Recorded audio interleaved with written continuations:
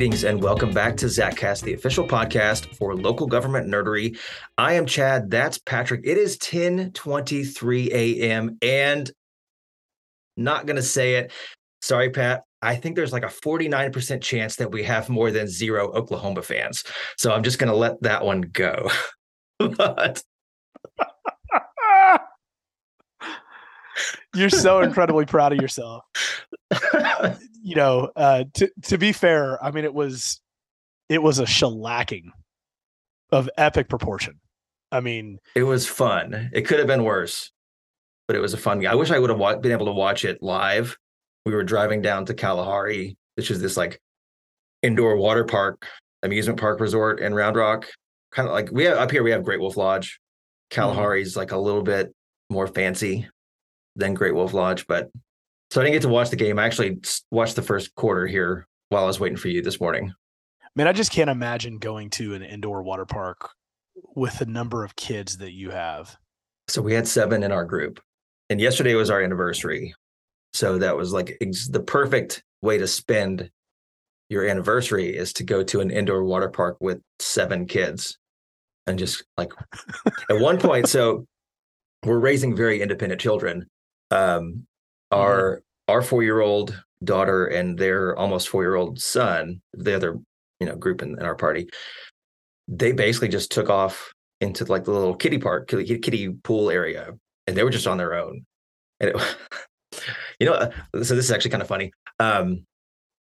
So the lifeguards kept asking them things like, where are your parents? Like, what are you doing? But they have floaties on. The water's like a foot deep. It's just some slides. Like they're fine. And we're sitting like right on the outside. So like they can't leave without us seeing them. We're just not like hovering over them, right? Like a helicopter parent. And so the lifeguard asks, where are your parents? Who are your parents? And my daughter goes, I'm not going to tell you who my parents are. It's just really sassy. And so, so when she's relaying the story to us, my oldest son, who is just 180 degrees different from her, he says, it's okay. Lifeguards are trusted people. Just like a rule follower. He's not the resident skeptic, huh? No, he's not. Yeah. He does not have that. Like part of my personality is the distrust of various authority types. Distrust everybody. Yeah. So, I mean, here are 2 things I have to say about an indoor water park. One, I don't even know if we talked about this. You can't smell. So, like, the first thing that bugs me about an indoor water park is just I'm sure it hits you over the head with like the chlorine. Yeah. Yeah. And it gives me a headache, and it's just, it's terrible. But really, honestly, the second thing is I just cannot imagine being inside of a building with water park water running everywhere and just the screaming of the kids constantly. Like it would just, it's like somebody would be hitting me in the head with a stick just all the time. Yeah. So is it just super loud?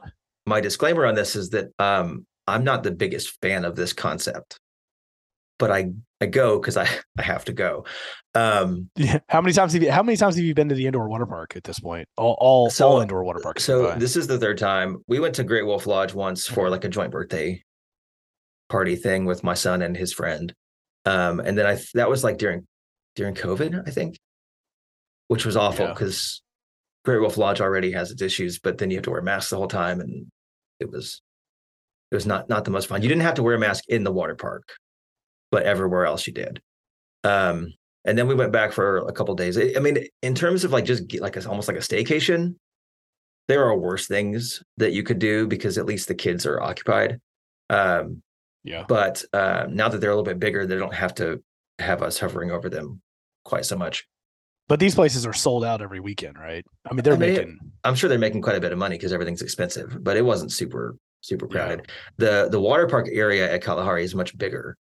And they have some music playing in the background. So it's not just like total chaos with kids screaming everywhere. That's good. And they do have an arcade area, right? They do, which my son just loves.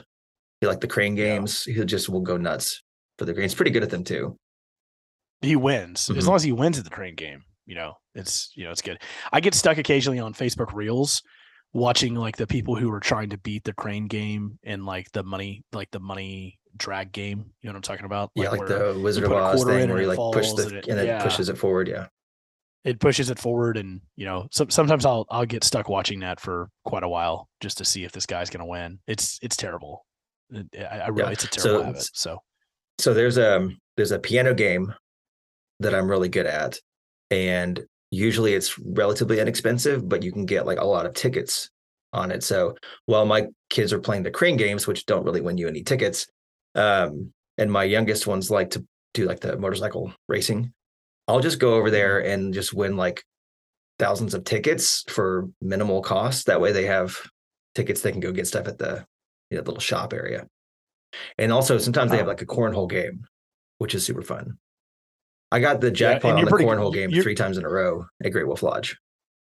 Well, you're also very good at cornhole. You have a lot of practice at it. You used to play cornhole at Hudson Oaks in the middle of your lunch hour, sometimes during the middle of the actual working day. Did I? So this is just absolutely derailed this conversation so far, but so we got those cornhole boards for our Craft and Cork event, our wine and craft beer event. Yeah, which they just had last weekend. Super successful again. Great event. And so we brought them into the council chambers, and Doug and I, Doug, who we've had on the podcast a couple of times, he works with us at Zach. We had a best of 7 of 3 tournament that lasted for months, and we would just go in at lunch, play a couple games, and just kind of keep tally. We didn't actually finish it. Who ended up winning? Doug was. You never finished. He was quite a bit ahead, but then they left. Okay. So yeah, we didn't get to finish it, but that's good. So you never truly got beat by the Canadian. If we had finished it, I would have probably felt like Oklahoma this weekend. It was that bad. It was pretty bad. All right, moving on. You've got a couple things you want to pop on me and get some reactions. So quick reactions. Really, just 2 quick things. One of them I'm not even sure we're going to keep in because it's kind of snarky. But the first is on the way home. So I spent a lot of time in the car this weekend. I don't listen to a lot of pop music. Let's talk about a lot of time in the car real quick. Let's give a description. So we're at TML in San Antonio. Yeah, so I drove to TML, drove back. That's Fort Worth to San Antonio. Drove back on Friday, drove down Saturday morning back to Round Rock. Yeah. So you're a great dad. Good amount of driving. I'm not used to that now. Good husband. Yeah. If your wife is listening to this, you're a great husband. I guarantee you she's not, but I appreciate that. So one thing I noticed on the way coming back yesterday, a lot of the music that's on like the Hits One Sirius XM, it's not even just sampled. It's just straight up old songs with new lyrics. Like the Rick Astley "Never Gonna Give You Up," like that's a song, and it's basically the same song with just different lyrics. You remember that "I'm Blue" song from I think Eiffel 65 from like the late 90s? That weird sing it to me a little bit. I'm not gonna sing it. It's like a Euro. Well, just give me "I'm Blue" dabba dee dabba die. Remember that song? Yeah. All right. Okay. It's literally it's like a skating ring song. That song to me is like skating ring. Yeah. It's like a shot for shot, note for note remake, just with different words. There's Britney Spears has a Elton John song. I mean, I know that like sampling is not a new thing, but this to me seems a little bit more than just sampling. It's like straight up just using the same songs and changing the lyrics.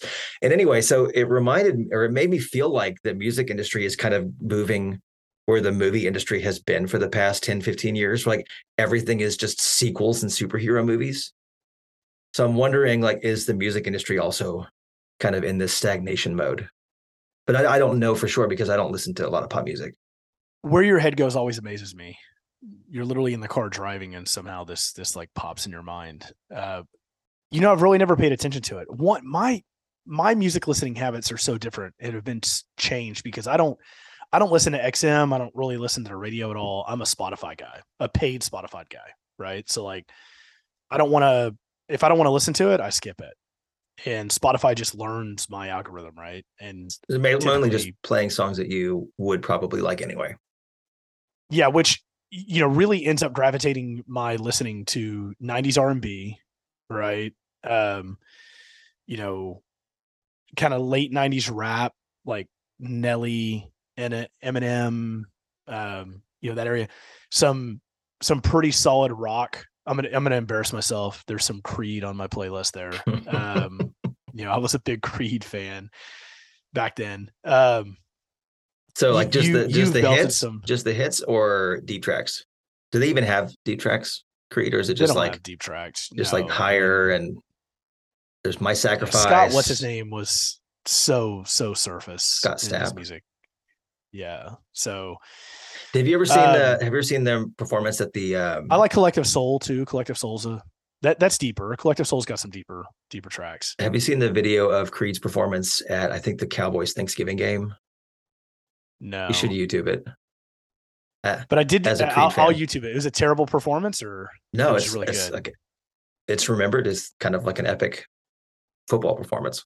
Yeah, I mean, man, at the end of it, like I went and saw Creed in the Woodlands, Cynthia You Woods would in high have. school. And dude, you know who Collective Soul opened for him? I actually went for Collective Soul. And because look, Creed is a little more poppy in the way that their song like is written Yeah, and it's where it written to goes. be popular. Correct. Collective Soul really, they were more artist.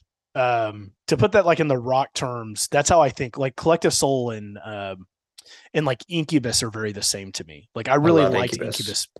Yeah, I like their music because they're true musicians, and they, even when they were big, and they're still big now, but they love to play like small venues. Like they used to play Fitzgerald's in Houston, and like I had a buddy who had a band that would open for Incubus. That was just cool that they really loved the music that much to play those venues.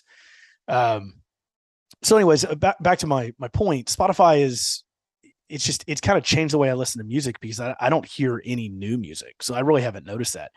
But it doesn't surprise me that it's going that direction. I mean, just look at clothing. I mean, we're back in 1990s clothing. Have you looked at what your wife has bought recently, clothing wise? Um, I mean, is it? No, I guess not. Sorry, babe. I mean, like the new trends Like are Jinkos? Are really Jinkos like, back? no, not like Jinkos, but like the Massimo, colors, the Doc browns, and Martens, there are some comeback of the boots.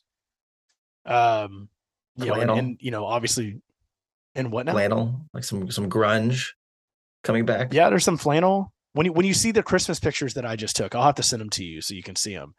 But they're very like flannel 1990s clothing, like all the way across. And so it's, I don't know, it just makes me laugh that we've kind of made that rollback. But I feel like people are trying to build on nostalgia. Like it's the same thing with music. If a beat worked before, I'm gonna stay with that nostalgia beat.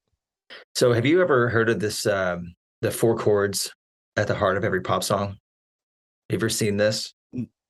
No, and I know nothing. I'm like I know you dangerous don't know about anything music. about I don't know music, anything but about chords. Yeah. so basically, there's a specific chord progression, and you can kind of twist it a little bit, but it's basically these four chords that essentially every pop song uses, and that's what makes a lot of them sound so similar. But it's just this formulaic thing, and so there's actually this quartet or this group of people who they just go song to song to song, and they're just playing the same music. It's really interesting to kind of see how formulaic some of it is, and that's what makes people, in my opinion, like I know this is gonna some people will grow and put like that's why I like Dave Matthews and groups that play a little bit different style music, and groups that have some jams and some solos and stuff in their music because it's a little bit different than just what you hear on the radio. Yeah, but I'll turn on some of like the hits, the Spotify hits, and I'll give you an opinion on this later. I really haven't heard it or listened to it. Yeah. So my second thing, I came back from Italy. I'm going to leave some space here just in case we want to cut this because again, it is kind of snarky, but and I know it's not 100% fair. But my second thing is I just came back from Italy, right? Spent a week or so over there. Kind of did a tour from the Amalfi Coast up to Tuscany. And honestly, even in some of the smaller cities, I mean, like I finally found a sort of American style suburban area on the outskirts of Bologna. And after that whole week, I know I spent a lot of time in sort of city centers and stuff, but where just like here, it's a little bit more walkable. But even in some of the smaller towns like Cortona out in Tuscany, it's like 22,000 people, but it's a pretty, like it's not a place you would want to drive cars, right? So we come back and we go to TML, which is in downtown San Antonio. Our hotel is like 0.3 of a mile away from the convention center. And I just had You're about to call me out for my fatness not here. even you. I just had this sort of not really an epiphany, just kind of a like depressing concern. Because we talk a lot about walkability in local government, but I'm just growing a little bit more skeptical that we're ever actually going to make it a priority. And that kind of hit home when I walk out of the hotel and I see like almost 24 people with their TML, tags on, waiting for their Ubers to go 0.3 of a mile to the convention center. I don't know if you have any thoughts on that. I know it's not fair. Yeah. And I don't want to be ableist because some people can't walk, but nevertheless. So so out of 4 trips to the conference center, was it 4? Yeah, 4 for me because I left Thursday night. I took an Uber 3 times. One, I just got done working out. I had no legs left. It was terrible. Anybody who knows me, I'm a bigger dude, right? You can't see me on the camera. I'm a bigger dude, but I really have like started working out like 4 or 5 times a week, and it probably annoys Chad and our team the most because they always text me at like 11 and they're like, "What are you doing?" I'm like, "I'm on the bike. Call you back in an hour," something like that. But the other time it was hot. San Antonio got hot on Thursday, and I was like, "Man, I don't want to sweat." We were going to dinner that night. I didn't want to change. This really should probably get cut. Call me Matthew McConaughey, but I stopped wearing antiperspirant. I stopped wearing aluminum-based. You still wear deodorant, just not the antiperspirant. I still wear deodorant, just not the antiperspirant. So you're sweating, but it doesn't smell as bad. You just have to reapply more frequently. You have to reapply it more frequently. Yeah, and in order, to not stink. It says 48 hours of protection. Don't believe it. We could have a whole podcast on how I decided not to use, antiperspirant deodorant anymore. But the reality is that I don't know. It's small things like that just make it uncomfortable to walk. And so I didn't. Yeah, call me out on that one. I did ride a scooter twice, and what I will say about the scooters is I've ridden them before. On a seat or no seat? No seat. Okay. But I've done it in San Antonio and Austin. It's a lot of fun, but on a short trip, it's way too expensive. Like there's a $350 start fee. Yeah. And then my 0.3 of a mile, like 5-minute trip was like $4.50. It's like the actual time usage was pretty minimal, but I mean, that seems like it's not something that you're trying to use to get like all the way across downtown. And when you put it into financial terms, now granted, I was using the company credit card, so there's that. But the Uber was like $9, and then you feel bad that it's such a short trip, so you've got to give like a $5 or $6 tip. Mm-hmm. You got to give a good tip. So, but if you have 4 people, you're talking $15. That's a little bit less expensive per person than the scooter. But I feel like if we give it, all the skinny people left me. They left me to take the Uber by myself. One time, Allison felt bad for me and rode with me. So okay, so what are we now, like 20 minutes in? Let's get to some actual meat and potatoes. What do you think? Yeah, absolutely. So we started the conversation yesterday, and when we started the conversation, we decided that this would be a really good kind of session topic for the podcast. And so specifically what we were talking about and what we want to get into is when you are identifying a return on investment for a neighborhood or a home, specifically for a residential single family household, how do you assign sales tax revenue to that individual house? Right. And I'm going to kind of let you start with like what your opinion is to make it easy versus, maybe what the difficult part of that would be. But ultimately, we're trying to figure out, okay, hey, if I put this single family residential house on the ground, I make X in property taxes, I make X in sales taxes. How do we figure out how much we make in sales tax on that individual home? What type of formulaic approach do we take to that? And how do we justify that approach? That was kind of the start of the conversation. We got 30 seconds into it, and we're like, oh, this is going to be a good convo, so let's have this later. So we're here. It's later. Give me your thoughts on the different approaches you think we should take. Yeah. So basically a little staff meeting here on the podcast. So let's back up just a little bit, right? So in the last couple of episodes, we've talked about this question of profitability and return on investment, and do our developments generate enough revenue or wealth to pay for the infrastructure and the services that they demand, right? So when you're looking at this information, property tax is pretty easy because every parcel has a value and you have a tax rate.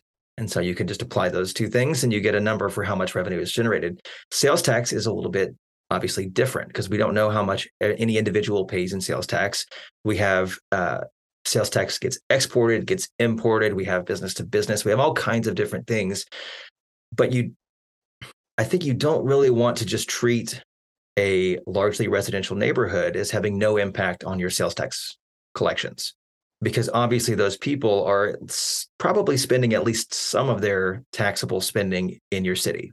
Retail doesn't work without shoppers, and there are not very many communities that are just retail. We have bedroom communities. We have communities that have more. I mean, you look at like a town like Addison, right? Sunset Valley, like these towns way outkick their coverage in terms of per capita sales tax. Even Hudson Oaks did, 2,200 people generating 3 million plus in sales tax. So there's certainly a component of being able to bring revenue into your city from people who don't live there. But you do have to account for the sales tax that's generated by the people who live in your city. If you just said, okay, well, here's our brick and mortar, and we're looking at this sort of commercial neighborhood, and we're going to account for all of that sales tax in that neighborhood, you're kind of giving a little bit of a short shrift to the people who are actually paying those sales taxes. And it's honestly going to make residential development look even less attractive. And in that way, I think it just doesn't quite tell the right story. So the approach that we've taken after quite a bit of discussion is we actually will use estimates of, per household income, discretionary income, or disposable income, retail spending, outside the home food spending. Like we look at all of these different categories of household budgets. And for now, we're kind of just applying the tax rate to those retail spending, outside the home food spending, and making the assumption that basically every dollar is staying home. Correct. So you have, say, 500 households in a neighborhood with an average retail spending of $35,000 per household, right? So you take the number of households times the household spending times the tax rate, and that gives you the amount of sales tax that's generated from the people who live in that neighborhood. By doing this, we're essentially not applying anything to any commercial activity that resides in that neighborhood. Now, eventually, we're going to get there, but for now, we're just looking at the residential component to it. When you say commercial activity, you mean like business to business, like there's a business located inside of a home? Yes, but even just saying, like, if you have a neighborhood with a neighborhood pharmacy and maybe a small little grocery store, right? Or in any kind of commercial development that is a sales tax payer, to your city, any kind of business that collects sales tax for you, those aren't getting included as their actual dollars right now, right? Because we're basically taking the money we're taking the money that's reported by those businesses to your city, and we're distributing it to the people that are actually paying the sales tax, not to the business that's collecting the sales tax. Right. So one problem with this approach, or one thing that's limiting with it, is that you're not actually going to capture all of the sales tax that's generated for your city. Because for one thing, you are going to be importing some taxes. Like you're not going to be getting 100% of your taxes just from the people who live there. Also, just straight up consumer spending is not the only sales tax generator. So there's going to be some left off the table. So my argument is that we're probably doing it wrong. So I believe we probably should find a base value for all of the people that live in a city based on remote taxpayers. So I believe we should take the remote taxpayers list, figure out what that sum number is, and divide that by number of rooftops in the city and assign it to each rooftop, or divide it through some type of ratio based on what the disposable income would be within those communities itself. Higher disposable income, higher percentage of ratio, to provide a baseline per household. But we should be calculating a sales tax generating business as a sales tax generating business within that geographic region. So, and that way you would be recording more sales tax in a city than is actually being collected. Yeah, I can tell Because you if right now, you, you're not going to. The way that we're doing it, uh, you're never going to get above the sales tax that's actually collected. correct, but it makes it very difficult for a city to really see how a development is performing if we're not actually directly giving the sales tax of that business in that geographic location to that geographic neighborhood, right? But isn't that going to just say that you shouldn't build any residential? Because I mean, maybe it's going to say you shouldn't build any residential that doesn't have mixing of uses. But it's also, I think, going to say you shouldn't really build any residential because you're not allocating any sales tax other than things like Amazon or online shopping. I mean, I think you could split the baby on that, right? I think there's an ability to go in there and say this business is, this mixed use development does have a benefit of these generating sales tax businesses, but also have a benefit of these residential ones. And I think it is more than just the remote payers that you have to calculate into the number. I think you could look at, you could asterisk it and say, hey, don't try to add all these numbers together. We can take a little bit of this disposable income and we can figure out what the percentage of that disposable income, or you can set that percentage of that disposable income for what it's going to come in the city. Most cities know what their leakage rate is. And if they don't, it's really easy to find out. It's a $125 report from ESRI, right, on what your leakage is. So you could just say, okay, my leakage is 50%. I'm basically going to say that each household here is only accounting for 50% of its purchasing power and ability to collect sales tax. Right. And I'm still going to show real quick. And the then business itself. The other 50% is going elsewhere. The other 50% is going elsewhere. Okay. So by leakage, we mean to another city. By leakage, we mean what percentage of that taxable consumer spending is not staying home. It's leaking to other places. Yeah, correct. And so, but I think you could show both. Under those circumstances, you could show both because you're also showing the importation of sales tax that's coming in as well, right? A leakage analysis is specifically looking at, okay, you have 1,000 residents. How much of their disposable income is being spent inside your city and how much of their disposable income is being spent outside your city? That's the easiest way to define what leakage is. The importation is separate from that. It's not included in the inverse. It's the inverse, and it's not included in the leakage analysis. So the leakage analysis is not made better or more whole by, the importation analysis. So I think it's okay and acceptable to have both. It's acceptable to have the sales tax that's generated from that business plus the spending power of each single family residential household or multifamily residential household, however we structured it. But I think you can have both of them. And I just think you have to put the asterisks in there to say, hey, we understand that this could be more than your total sum of one, right? But it's the only way to truly account for the benefit of residential without being detrimental to that construction of residential. And look, the way that I've said this 40 times lately, the way that we've developed single family residential over the past, 60, 70 years is super detrimental to development pattern. I mean, it doesn't work. And even when you assign your warm and fluffy analysis model that you've assigned now to it with sales tax, because you're being very friendly with it now. Yeah, it's still not. Right? It's still not covering. I'm basically saying that every dollar that they spend stays in the city. Well, correct, but so with that fluffy, friendly analysis, I need to reiterate what you just said there. We still don't have subdivisions that are showing a true return on their investment. Right, and that's just looking at roads and police. Right, we haven't yet gotten to fire services and to parks and social services and any administrative overhead, that the city has just for operations.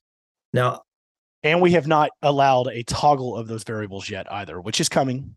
Chad doesn't like to hear me say that because he knows it's work on his end.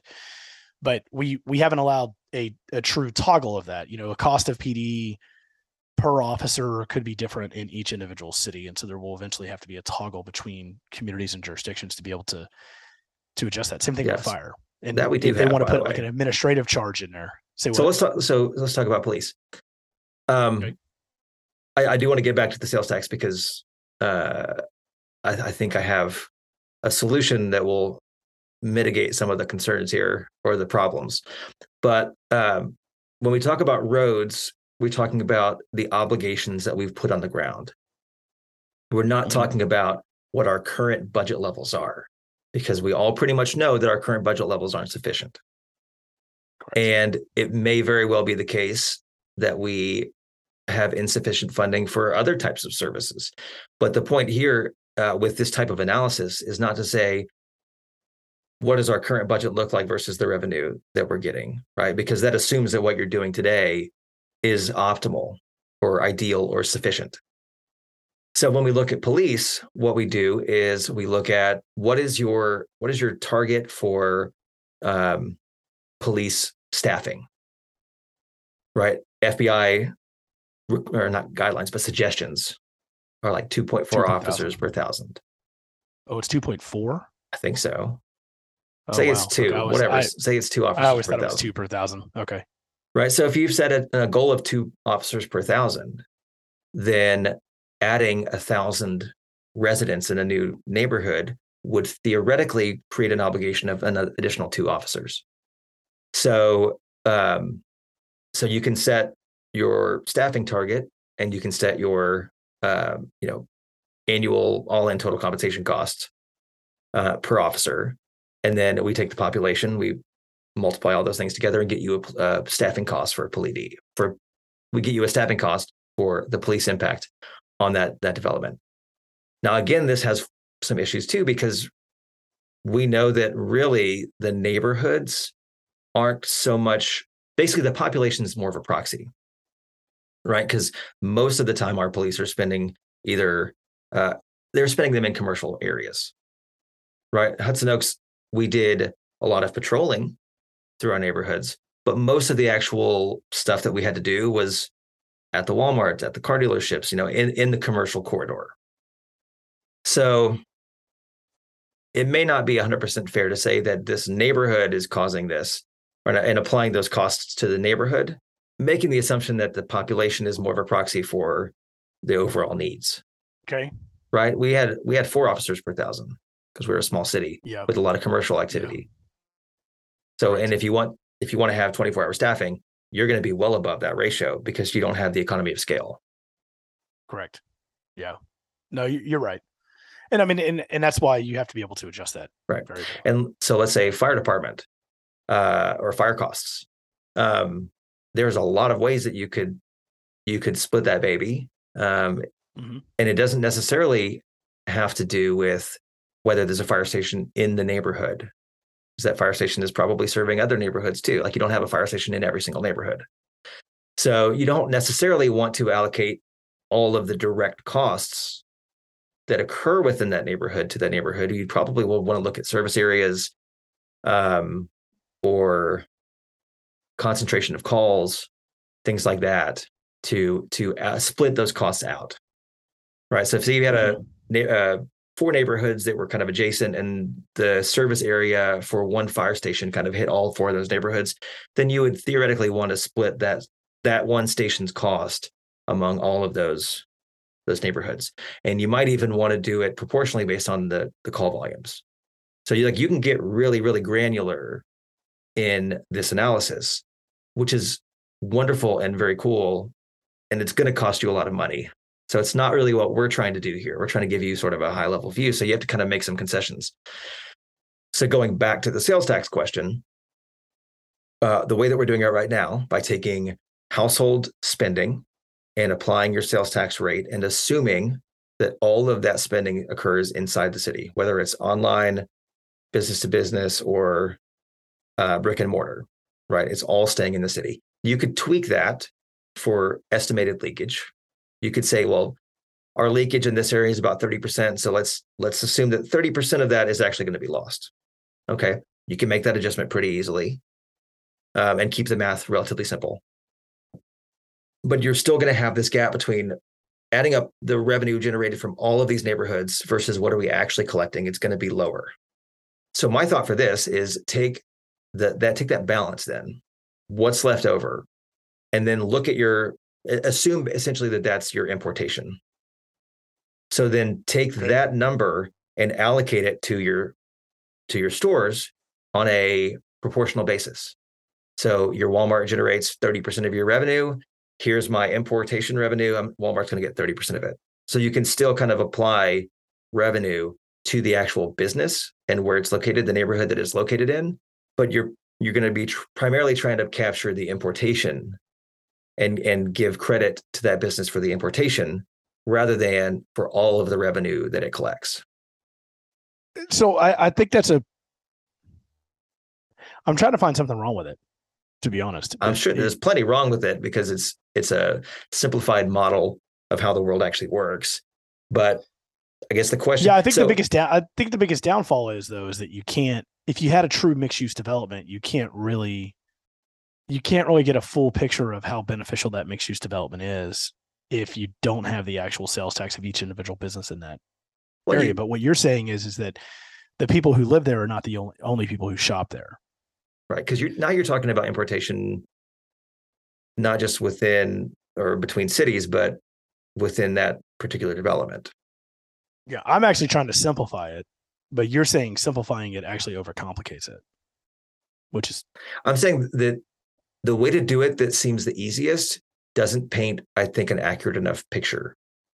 You could get extremely granular and overcomplicate it, but I'm trying to find sort of a middle ground where the people who are actually paying the sales tax get credit for what they're contributing, but you also can give the businesses credit for the remainder, for the leftover. So we're really getting into the weeds here, but I think it's good for our listeners to hear the topic and the conversation. Do we have access to the ASHRAE leakage data for each community? Yeah, do we have access to that percentage?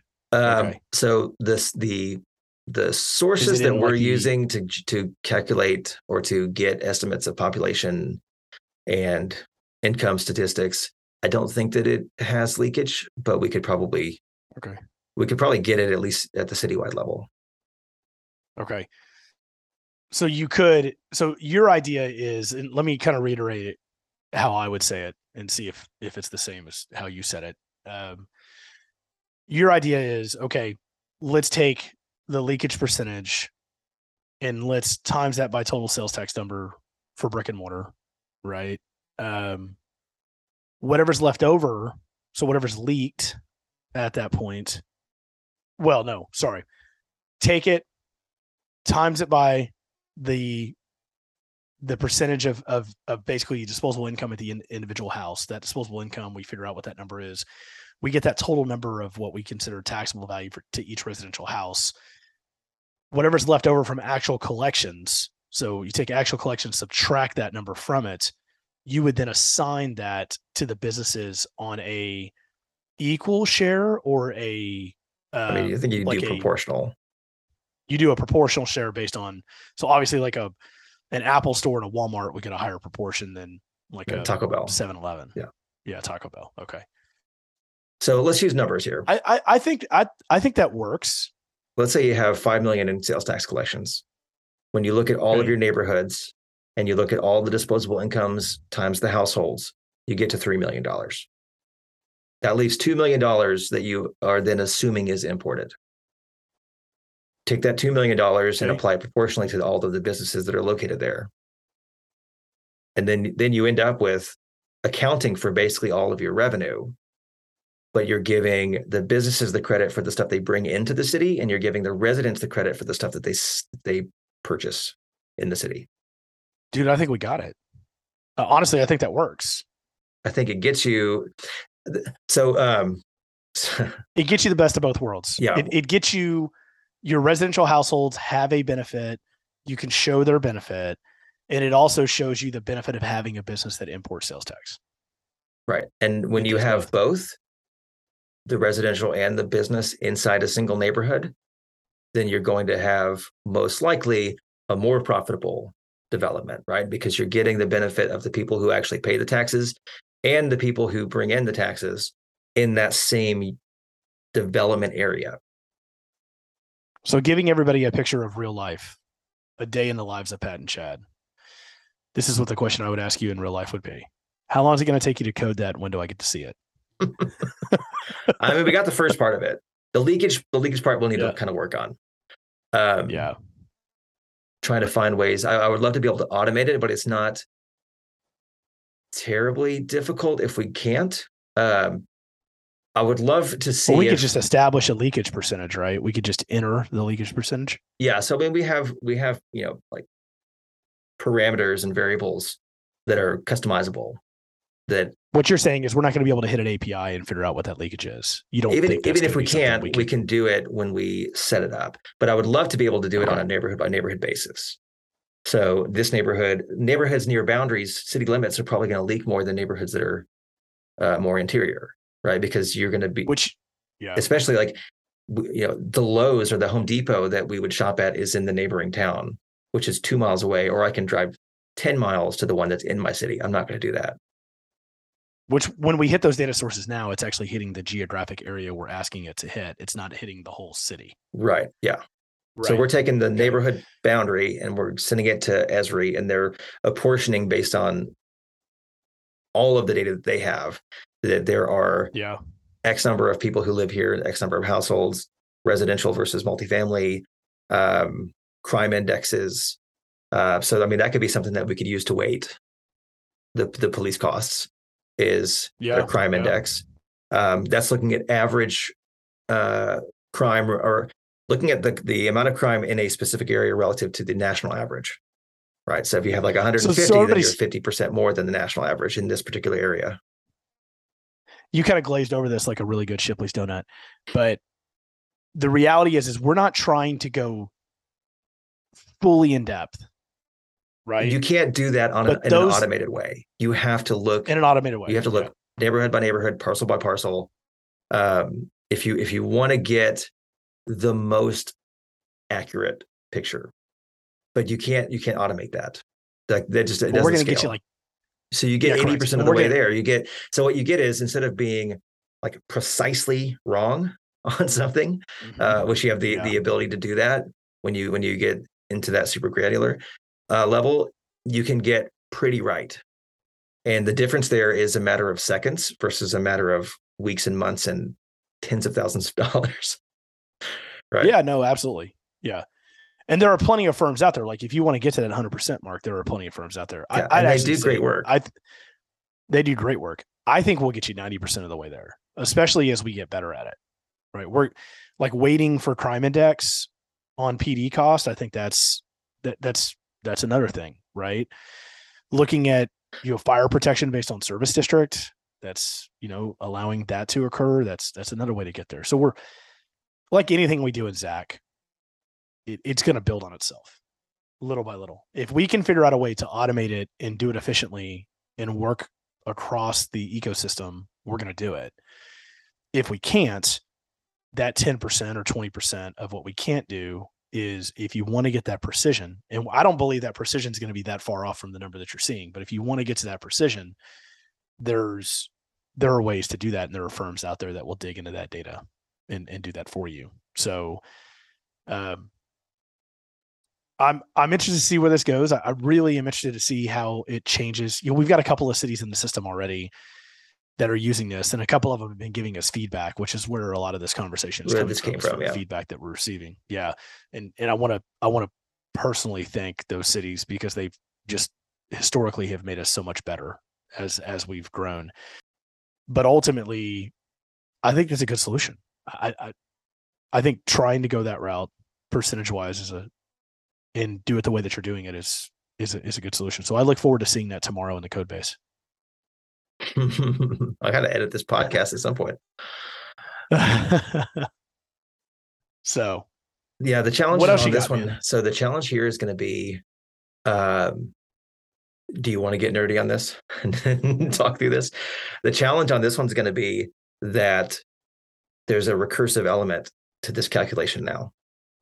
So we have to run every neighborhood and get the total sales tax generated from the residential properties first. Then we have to go back and calculate the pro rata difference, and then put that back into it, right? So you have to loop through it once, then do some math, and then loop through it again. So that may change some of the mechanics a little bit. And just so you know. So in other words, it's not going to be tomorrow. All right. So, did you want to talk about this apartment article that you sent to me? We can. We've gone long, right? How many minutes are we in? We're about, I think, 50. We can probably cut it. Okay. Oh, also, New York Times Daily podcast today. It's all about the California housing, and I'm about halfway through it, and they're starting to talk about some of the things that the state's doing now. So, if you want to talk about that at some point, you can kind of use that as a primer to get up to speed. I'll go listen to that today. I usually listen to the Daily. Also, Chuck Marohn had an interesting Strong Towns episode, I think yesterday, about customer service and what that means for city governments. My view of customer service, or a different view? He argued for a different view. He argued that the sort of retail customer service can prevent you from seeing the bigger picture and working like as a community. It has basically subsidiarity versus a retail customer service approach. Okay, it's interesting. I was more retail. Yeah. So okay, I think you can balance as long as you understand the reason that you're doing things. Basically, his neighbor got a fence permit, and to be like the customer service friendly people, the staff just like pulled up GIS on a Google map and said, okay, here's your property line, go build it right there. And it was like 3 feet into his yard. Normally, if you're building a fence, you would talk to the adjacent homeowners and make sure, all that kind of stuff. But Chuck doesn't have a good relationship with his neighbors, or what? Not with that neighbor. So does he admit to that on his podcast? Oh yeah. Okay. I don't think I would ever, as a city government employee, tell them where to build the fence. No, you don't. Why would you want that liability? That's pretty crazy. So, but I am a very retail centric manager from that standpoint. I feel like people should, somebody walks in the office and asks for me, I feel like they should get in touch with me right then and there. Like if I'm not in a meeting or on the phone, I should drop everything and go talk to somebody. That made you sick sometimes though, right? Like that was hard for you. It's hard for the context switching. It's hard to stay in a groove getting something done when every 5 minutes you could have to go up to the front. Which a groove is Chad in a room with no lights on, just the glow of a computer screen and no noises. Okay. That's Chad in the groove. Okay. So why don't you listen to those 2 podcasts, and then we'll have an excellent round of topics for next time. Okay. Awesome. And our dear listeners, if you want to prep for that too, you're welcome to as well. I'll link them both in the show notes. This is basically awesome. This whole last half of the episode has just literally been a staff meeting where we just talk about like our actual work stuff and then record it and then let everyone hear it. So that's exciting. Yeah. Maybe we won't do that again in the future for a while. I'm going to wrap with this. What are you going to be doing today at 2:30 in the afternoon? I will not be watching the Astros. I will probably still be watching a rewatch of the Texas OU game. So just like you say, OU sucks. I don't say that. 10-52 and OU still sucks. I didn't say that. Okay. I just hinted at it. What other people say. Other people are saying. Lots of people are saying it. I'm not one of them.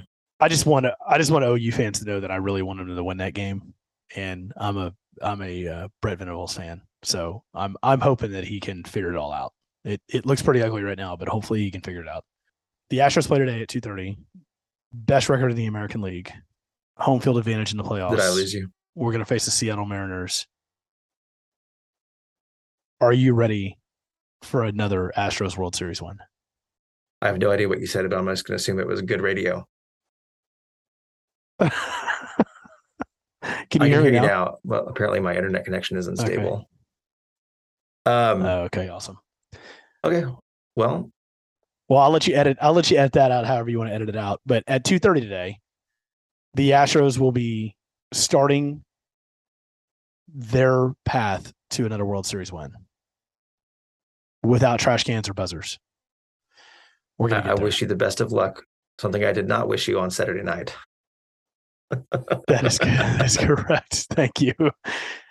Chad made one promise to me that he wasn't going to bring up the A&M Alabama game. I didn't make the promise to you. And you waited to, I believe I have a text message that, I'll have to go back and look and see if I can find it. I won't talk about the Alabama game on the pod, I think is what you said. The one thing that I shouldn't have.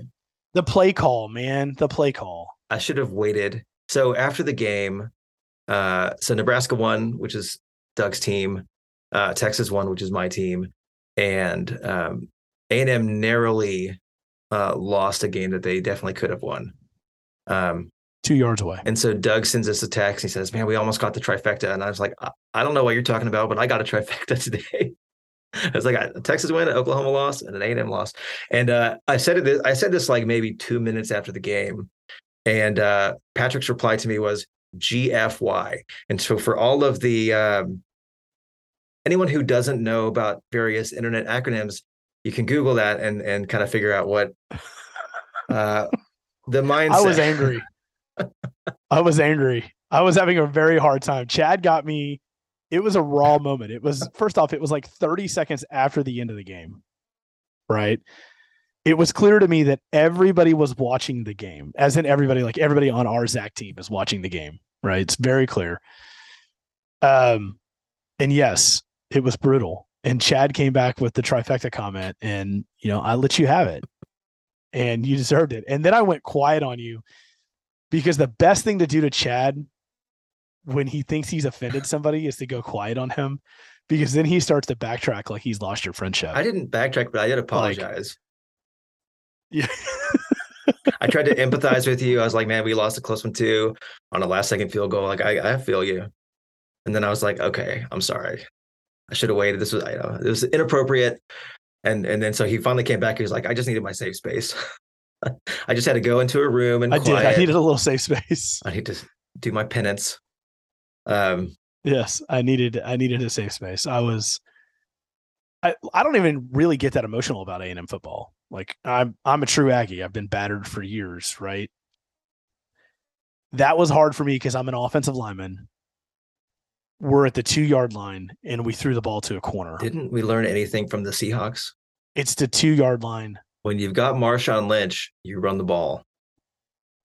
And we have A-Chain who, when was the last time A-Chain didn't get 3 yards of gain? Like, I mean, really, honestly, he will be a pro running back. He'll be a first-round draft pick. He's an incredible player, and we didn't hand the ball off to our most incredible player. It kills me. It kills me.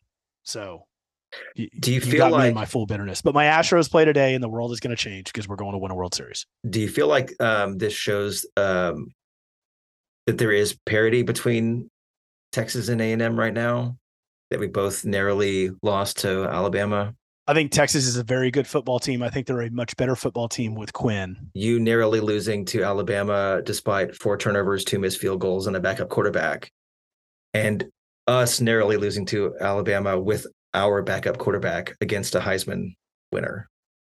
Does that seem like you didn't have your backup quarterback the whole game? Timeout. You didn't have your quarterback the whole game. You scored a few touchdowns with the guy who actually mattered. Okay. But you put a lot of points on the board with the guy who actually matters. And you didn't put many points on the board afterwards. And you guys kind of are a one-trick pony right now. You have to admit, you went to Tech and lost because you didn't have Quinn. Like I said, the kid's really good. I told you that. Look, text messages, records will back this up. Quinn is really, really good. I think you called him the next Tate Martell. Really, really good. I did when he left Southlake, right? Because he's a Southlake kid, right? First off, you have to understand, I went to Katy. There is no love lost between Katy and Southlake. Everyone knows. I've said it 50 times on the podcast. And Chad has said, you sat the bench 50 times on the podcast too. So there's just something about the dyeing of the blonde hair that gets me. They're a good football program, a good team, but I just can't handle the dyeing of the hair. All that being said, he's really good, man. Give him some credit. He's very talented. And yes, you guys are a good football team against A&M if you had him. I don't think you could win a game against A&M right now if you didn't have him. I'm just gonna say, you don't have any offense without him. Like, it's non-existent. To be fair, the Aggie offense has been non-existent too. Our defense has been really good, but yeah, it is what it is. That was a lot of topic of conversation there. We'll see how much of it makes it in there. It's going to be like there's going to be a the part about Quinn being good. There'll be a. I'm going to get rid of all the stuff that you said that was pro A&M. You get all the positive stuff I said about Texas. Texas is a good football team. So. Cut. Ladies and gentlemen, all right, so we're gonna wrap there. When you hold the keys to the master track, you can make people say whatever you want them to say. Just remember that. Correct. So, all right, we're going to wrap there, though. Chad, it was good to talk to you. We're going to come back and chat about those other topics that we talked about in Chuck's podcast. So if you want to catch that before we have that conversation, go hang out and watch or listen to his podcast as well. But other than that, thanks for listening. See you, Chad. See ya.